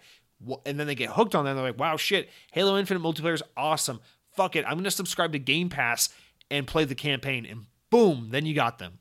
Now you got a new subscriber. They bought an Xbox. They got Game Pass. They're playing Halo. Boom. Halo Infinite is going to be a massive bump for Game Pass, because there are going to be so many people who go, I want to play that new Halo game. I guess I'm going to download. I guess I'm going to subscribe to Game Pass, because what am I going to do? Spend $60, $70 on this new Halo game? Or just subscribe to this service for $15 for the month, have unlimited access to the game, as well as a billion other awesome games. So I think 2021 is going to be a massive year for Game Pass, between more people getting the new console, the trajectory that the service has already been on over the past few years, and then the release of the biggest Game Pass day and date launch ever to be released for this service. The biggest Xbox launch, quite frankly, of the past 5 to 10 years. Like, this is, I would argue Halo Infinite is the most important Xbox console exclusive to launch, probably since like Halo 4, probably since like the beginning of the Xbox One generation. Because it became very clear at some, like early on the Xbox One, that it's like, okay, Microsoft can make money off this thing and it can be successful in its own right, but Xbox One is just not going to win. It's just not going to catch up to PlayStation. It's just not going to light the world on fire. So that's not the case with Xbox Series X. There's still an opportunity. I still think PS5 is going to outsell it, but there's still the opportunity for Xbox to make up a shit ton of lost ground with the Xbox Series X and S. And so I think games like Halo Infinite are completely, absolutely critical in selling this console and selling this brand and selling this service. So there's a lot riding on this game, and I think it's the biggest deal for Game Pass so far. Of course, that doesn't take into account the ZeniMax acquisition, because one day the biggest games for Game Pass will probably be like the new Skyrim, the new Starfield, whatever, Fallout. But yeah, that's really impressive numbers. Also, just seeing numbers increase dramatically in hardware sales and software sales. Not surprising, holidays, plus people buy hardware around the holidays, people buy games around the holidays. New consoles mean people are going to buy hardware. None of that's really surprising. But the other thing I did find interesting here is that they basically, if you look at the amount of money Microsoft brought in, they made more than enough money to pay off the acquisition of ZeniMax, which just goes to show you how much fucking money Microsoft makes, and just how powerful they can be. If they want to buy their way into the console war, if they want to buy their way to success, they can do that. Like, it's just fucking crazy, man. Like, I guess that gives some credibility to Lethal Migraine, who's always saying, shut up, Microsoft, of course, is going to make all these games exclusive because they're Microsoft. They have all the money in the world. They could buy a country and then use it as their dumping ground if they wanted to, because they're so awesome. It's like, look at these numbers. It doesn't fucking lie. Like, that purchase of ZeniMax would be impossible for 99.999% of companies. But Microsoft is one of the very few companies off the top of my hand, like that you can count on like one hand basically, that could afford to do this. And if these profits don't show that to be evident, then I don't know what else would. And then let's get into kind of some of our quicker wrap-up stories, if you will. Activision has announced that Vicarious Visions, the developer behind Tony Hawk's Pro Skater 1 and 2 remake and the Crash Bandicoot Insane trilogy, is officially merging into Blizzard Entertainment. So for those unfamiliar, Blizzard Entertainment is owned by Activision as of 10, 15 years ago. And now the developer Vicarious Visions is being kind of absorbed into Blizzard and spun off of the Activision side of the company. So GamesIndustry.biz reports that Vicarious Visions' team of about 200 people will now be employees of Blizzard and be fully dedicated to the existing Blizzard games and initiatives. This means Vicarious Visions will no longer be creating games as the lead developer. They'll be supporting on Blizzard development. A representative from Vicarious Visions spoke with GamesIndustry.biz and said, quote, after collaborating with Vicarious Visions for some time and developing a great relationship, a representative from Blizzard said this. Blizzard realized that there was an opportunity for Vicarious Visions to provide a long-term support. However, Activision Blizzard did not reveal what the team has/will be working on going forward. Vicarious Visions studio head Jen O'Neill has been promoted to Blizzard Executive VP of Development and will be part of Blizzard's leadership team and will report directly to Blizzard President J. Allen Brack. Simon Eberger, who is the Chief Operating Officer of Vicarious Visions, will take over the studio role for O'Neill. Vicarious Visions was founded in 1990 and was acquired by Activision in 2005. The studio has worked on everything from Guitar Hero to Spider-Man to Tony Hawk to Crash Bandicoot to Destiny to Skylanders and much, much more. Founding members Karthik Bala and Guha Bala departed the company in 2016 in order to establish Velan Studios, the development team behind Mario Kart Live Home Circuit, of all things. That's a really interesting that I didn't know that about the original founders. That's a really interesting little fact there. I don't know. I found this kind of shocking because Vicarious Visions has a massive history working on, like it mentions, some of the best Activision games of all time. Guitar Hero, Spider-Man, Tony Hawk. Those are like some of my favorite games. They also worked in support roles on Destiny back when Destiny was in Bungie, were in bed with Activision. They worked on, like as mentioned recently, the Tony Hawk remake and the Crash Bandicoot remake. I really thought that the success of that Tony Hawk remake meant that Vicarious Visions would be making a brand new Tony Hawk game. But I guess they're doing what they did with the Crash Bandicoot Insane trilogy, where they had one Activision team make the remake, tested the market to see if the market wanted a new entry in the series, and then had a different developer make a sequel. So Vicarious Visions made the Crash Bandicoot Insane trilogy port or remake, but Toys for Bob, the guys who make Skylanders, actually made the Crash Bandicoot 4, It's About Time, the sequel that just came out. So maybe that's what they're doing with Tony Hawk's Pro Skater 1 and 2. They're going to, Vicarious Visions did the remake, and now that it sold really well and people have shown that they're really hungry for a good new Tony Hawk game, maybe they'll get a different developer like Beanox or someone to fucking make a from the ground up brand new sequel Tony Hawk game. I don't know, but I find that really interesting, fresh off all the success they've had recently with all these games they've been working on, that they're now just being pushed over to Blizzard and absorbed. So I guess Blizzard really needed the help or the talent, but it's interesting to think that Activision would take that team away from them and all their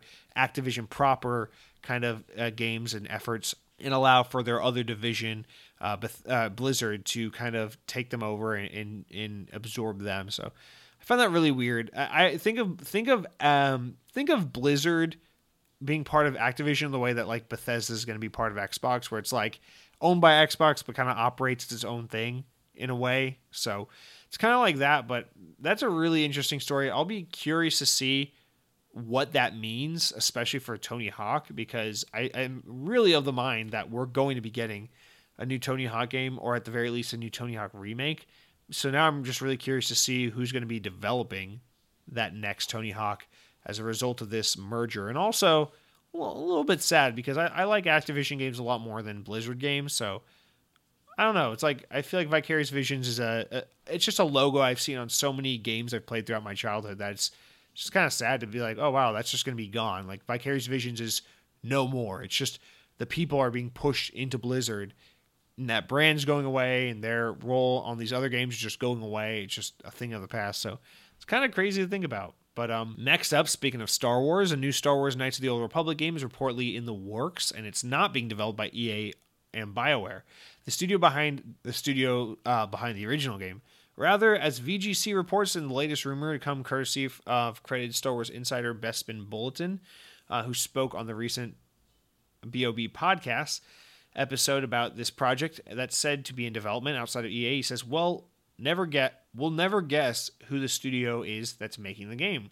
Among my digging, this is a quote from Bespin Bulletin. He says, among my digging, I heard there is a Knights of the Old Republic project in development somewhere. I talked to a couple of people, and I also found out that Jason Schreier over at from Kotaku, who's now at Bloomberg, said that it's not with EA, and we will never guess who's making the game.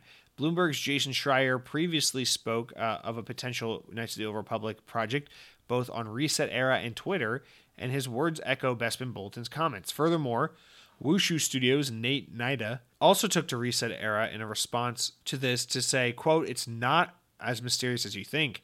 It's just not a household name most people are aware of, end quote. So this is a big little tease, a big little mystery. I believe this. There's enough, I don't like Jason Schreier, but he's a credible enough source that if he says something like this is happening, he's probably right. So, and the fact that we now have a handful of credible sources, or a very credible source, and then, a very credible website reporting on one of their sources about this, at that point, I assume it's true. Now, Knights of the Old Republic, this is what confuses me. BioWare not working on it, not surprising. EA not publishing it, that's surprising. So how does that work? Like, I suppose Lucasfilm Games has the ability to use whatever kind of Star Wars IP they want, even though like the Battlefront games and the Knights of the Old Republic games are EA games. So that's what's really getting me here.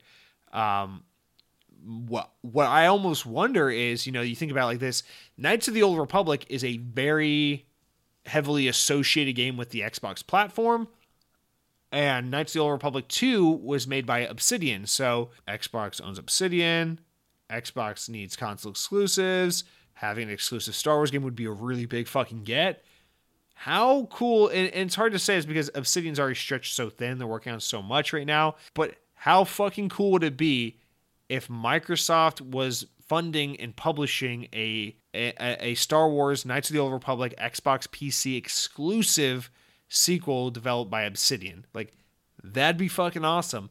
I mean, maybe inXile's making it. I don't know. inXile, we know, is working on a big budget AAA RPG game. Like, so maybe inXile's working on it, but I'm not trying to like stoke the rumor fans here, but like, I think it's pretty possible that a Microsoft team is making this this Knights of the Old Republic game, if not BioWare and EA. I could be dead wrong, It's fucking Ubisoft's making a Star Wars game, so it could be anyone. Maybe it's THQ Nordic for all we fucking know. I don't know. Maybe maybe it's the guys that make those Darksiders games. I don't know, but it'd be really, really cool if it were an Xbox owned studio. And let me know what you guys think, what your speculations or insight might be in regards to that rumored studio and publisher working on this new Knights of the Old Republic game. Also, it just blows my mind. It's like, I mean, obviously EA doesn't own Star Wars, but the Knights of the Old Republic sub-franchise and like the Battlefield sub-franchise, don't those belong to EA in some way? Like, can Disney just give those to other people? So that's kind of got me scratching my head a little bit as well, but we'll have to stay tuned to that for more, and I'd also love to hear what you guys think, what your speculation is on that one. Now, our final story of the week, coming from IGN, says that Ninja Gaiden and Dead or Alive actor Tomonobu Itagaki has formed a new studio called Itagaki Games, and he says, quote, "It would be an honor for me to work with Microsoft again." Itagaki shared the news via Facebook and revealed that the announcement was supposed to be part of a recent Bloomberg article, but was omitted due to its character limit. He discussed how for the past years since leaving Devil's Third developer Valhalla Game Studios, which he co-founded, he's been teaching game development to younger generations. However, now he feels that he wants to make a game again and just established a company for that purpose. He further explained that while Itagaki Games is not part of either Koei Tecmo or Valhalla Game Studios, he wouldn't be against working with Microsoft again. I know Microsoft is still aggressive, Itagaki says. If they reach out to me, it'll be an honor for me. Multiple Ninja Gaiden and Dead or Alive titles under Itagaki were Xbox exclusive, so the established relationship is already there. Itagaki resigned from Tecmo Koei in 2008 following the release of Ninja Gaiden 2 and filed a lawsuit against the company and its president, Yoshima Yasuda, over unpaid bonuses. So this is a weird one because obviously, yes, the history is there. And I think it would be smart for Microsoft to be trying to get like another Ninja Gaiden or similar kind of game exclusive on Xbox again, like they used to in the olden days when Ninja Gaidens 1 and 2 were Xbox games only. But I don't know if you want this guy because, you know, the last game he worked on was Devil's Third, which is that Wii U exclusive that no one remembers, that totally bombed and was apparently pretty mediocre, which he made with that studio, Valhalla Studios. And he hasn't really done anything since. And it's like, yeah, I mean, people love those Ninja Gaiden games, but just because he made Ninja Gaiden games doesn't mean suddenly that, like, the guy knows what's up and knows how to make all the best games, and we can just forget about the last game he made that was total ass. So, you know, last time he left Koei Tecmo to make a studio, he made an ass game. So what makes us think that now that he's formed another new studio, he can just suddenly make a good game? This is a weird thing. I don't think the answer here is that Microsoft needs to reach out to this guy and be like, yeah, we want to sign you and we want to get a game with you. Because frankly, this guy seems like a kind of a wash-up dick. There's a sexual harassment claims against him and stuff like that. And it just doesn't seem like he was the magic behind Ninja Gaiden, although I guess I could be wrong. Or he alone, rather, was the magic behind Ninja Gaiden. I just feel like you don't need him to make another Ninja Gaiden game or similar. So I think it would be smart for Microsoft to try and get something like Ninja Gaiden back in the Xbox ecosystem exclusively, but I don't think you necessarily need this guy to do it. This to me reads more like this guy's kind of desperate for some financing and some help and some partners, and so he's kind of like trying to sound cool and leverage his past experiences to get companies like Microsoft to notice him and notice his new studio. But that doesn't necessarily translate to Microsoft should be interested, which I just don't know that they should be. So I'm kind of mixed on this story and this guy here, because on the one hand, it's like, should Microsoft go back and try to get like Ninja Gaiden or similar? Yeah. Should they go with this guy to do it? I don't really know. I don't really think so. But yeah, I mean, also just the fact that this guy, you know, has like sexual misconduct allegations against him and things like that. I think it would be better for Microsoft just to not associate with this guy and maybe just to be like, yeah, fuck you, go find out your own thing. But that's just me. That's going to do it for all of our news for this week, guys. Remember, we do always have our little quick, important enough news stories important enough to make the podcast, but not important enough to warrant their own discussions. So we will fire those off real quick. First of all, The Lord of the Rings Gollum has been delayed to 2022. Nacon, the new publisher, announced via Twitter, confirming the company's involvement alongside with developer Daedalic, announcing the delay. Next up, IGN reports that Rare has announced that Sea of Thieves Season 1 will begin on Thursday, January 28th, the day the show goes live. So Season 1 will bring new voyage types and Mercantile Alliance and marks the start of a new release style for the game, with new content being added every 3 months alongside a new Battle Pass system that will offer rewards to those who play even for shorter sessions. Next, THQ Nordic has announced that the long-awaited Biomutant will be released on May 25th this year. In a press release, THQ Nordic revealed that Biomutant will arrive on previously confirmed platforms, PC and Xbox One, but no mention was made of Series X or S versions of the game. Next, Windows Central reports that Klei Entertainment, the developer best known for the indie survival hit Don't Starve, has heeded a lot of offers over the years from publishers looking to invest. However, on Friday, founder Jamie Cheng announced it finally found one in Tencent, the Chinese multimedia conglomerate. In a forum post, Cheng, under his handheld Bigfoot, announced that Tencent had acquired a majority stake in the company, but that Klei would be retaining full autonomy of creative and operations across all aspects of the studio. Speaking of Tencent, in a press release this week, Don't Nod Entertainment announced that it is receiving an investment from Tencent, the well-known mega conglomerate, in investment around 30 million, whatever kind of dollar logo that is, or $37 million US, into Don't Nod Entertainment as part of a $48 million being raised by Don't Nod. Tencent receives a minority stake as a result of the cash influx, with the operation of nominating a board member. So basically, no more Don't Nod for me. Tencent just getting their seedy, weird fingers into all of our favorite game companies. So that's concerning. And then finally, Windows Central reports that after years of waiting, the YouTube app for Xbox supports HDR, first spotted on flat panels HD. HDR support for YouTube app will help videos pop. HDR support should work on both older consoles like Xbox One, but also on new consoles like Series X and S. The YouTube app should switch its output to HDR automatically now when video supports it. And that's going to do it for all of our news for the week, guys. Let's quickly jump into our new game releases of the month. Or of the week, rather. This week, there's a whopping 22 games.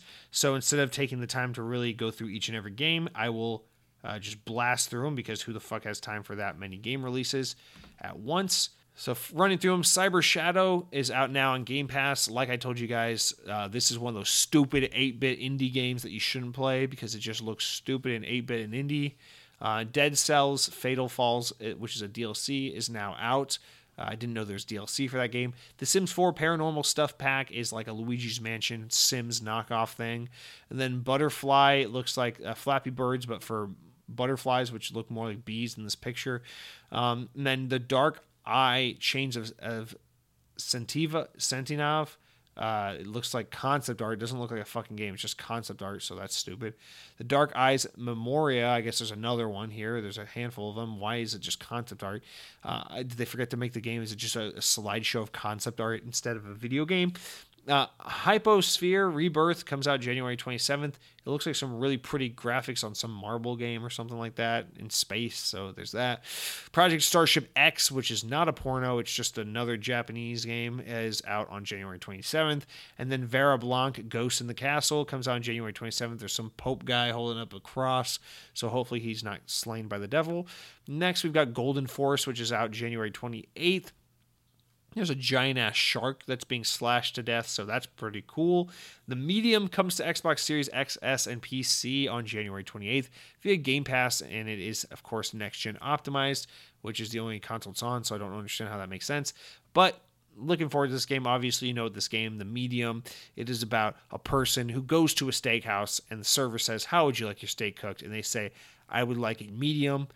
And then when the steak comes out to the table, the server goes, "Here is your ribeye. It is cooked medium, but I must warn you, it cannot run on an Xbox One, so you best put the steak all over your Series X," and the player begins to do so. Next, we've got Olija, which is coming January 8th. This is fuck 8-bit. This is 6-bit because fuck you. And then Royal Tower Defense comes January 28th. This is like if you ever wanted to play a bad tower defense game. Looks like one of those like old paintings from like the medieval people plus deviant art, so that's weird. And then Swords of the Necromancer comes out January 28th. It's pretty dumb name. Touhou comes out on January 28th. It's one of those indie games. And then the Yakuza Remastered Collection comes to console and PC on January 28th. This is everything we've been waiting for and more, guys. What can I say? Stop everything you're doing. Play the Yakuza games. Start with Yakuza 0. Tell me you didn't cry at the end when you learn all about Majima's story. Tell me you didn't tell me you are still a fucking man if you didn't cry at that goddamn story, you fucking wimp. Another Dawn comes out January 29th. Xbox Series X and S optimized. Smart delivery. Looks like Far Cry 1. What's up with that? Bonkies comes out January 29th. I'm bonkers for Bonkies. I'm bonkers for not playing it. Caves and Castles Underworld. Looks like Bejeweled. Why are you playing that iPhone game? Crashlands comes out January 29th. Literally looks like a graveyard with an alien. That's stupid. Next out, Gods Will Fall. That's probably true. I'm sure at some point every god will trip and fall if they forget to tie their shoes. And then lastly, Rack and Ruin comes out January 29th. This is Xbox One X Enhanced. So fuck you, Xbox Series X owners. Only the One X owners get the enhancement. And the enhancement is that maybe the graphics don't look like shit because this clip art is whack, yo. And that's going to do it for all the new games coming out this week, guys. Lastly, as a reminder, we got our games with gold. for the month of January. You can still get Little Nightmares until the last day of the month. You can still get Dead Rising until February 15th, and you can still get Breakdown until the last day of the month. So definitely download those, especially Breakdown. This month was a pretty good lineup, but if you want to know what a really great lineup is, Microsoft has already released or announced the February Games with Gold lineup. And I think this decision was made with the notion that they were going to try to bump up the price of gold, because for the first time, they've got 5 games instead of 4 for Games with Gold. And it's a really, really great lineup. In fact, this is probably the best lineup I've seen in a year or two. Like, this is a phenomenal lineup for February. So let's go over it. Gears 5 leads the month, being available all of February. You get Gears 5, fucking phenomenal game. Of course, you already have that with Game Pass, but amazing game. So Gears 5. Resident Evil, a remake of the first Resident Evil, is available for the whole month, so go ahead and download that. Also a really good deal. Dandara Trials of Fear Edition. This is the only one I haven't ever heard of. That's available from February 16th through March 15th. That's fine. And then Indiana Jones and the Emperor's Tomb, which is an Xbox original game now made backwards compatible. Can't wait to play that, actually. Available February 1st through 15th. I'm actually definitely really getting into that for sure. And obviously that was released to capitalize on the hype and coincide with the announcement of the Bethesda deal here. And then lastly, Lost Planet 2 comes out February 16th and is available through March 18th. Another great game, an Xbox 360 backwards compatible game that I actually would really love to play Lost Planet again. I only played the first one, but I really enjoyed Lost Planet, never finished it, and it's a series I actually wish would kind of come back. So, really great lineup. I'd say 4 really strong games and 1 that I can't speak to because I don't know anything about it. But 5 games total, and 4 of the games are really, really strong contenders. Like, man, that's a great lineup. Clearly, this was supposed to be like one of the perks of Xbox Live's price going up, but it's cool that we kind of get the perk without having the price go up. So more value for us hardcore gamers. So that's going to do it for our podcast this week, guys. We're just shy of 2 hours, of course. But now let's play out with a little song, a little lullaby, if you will. And until next week, guys, gamers, power your dreams.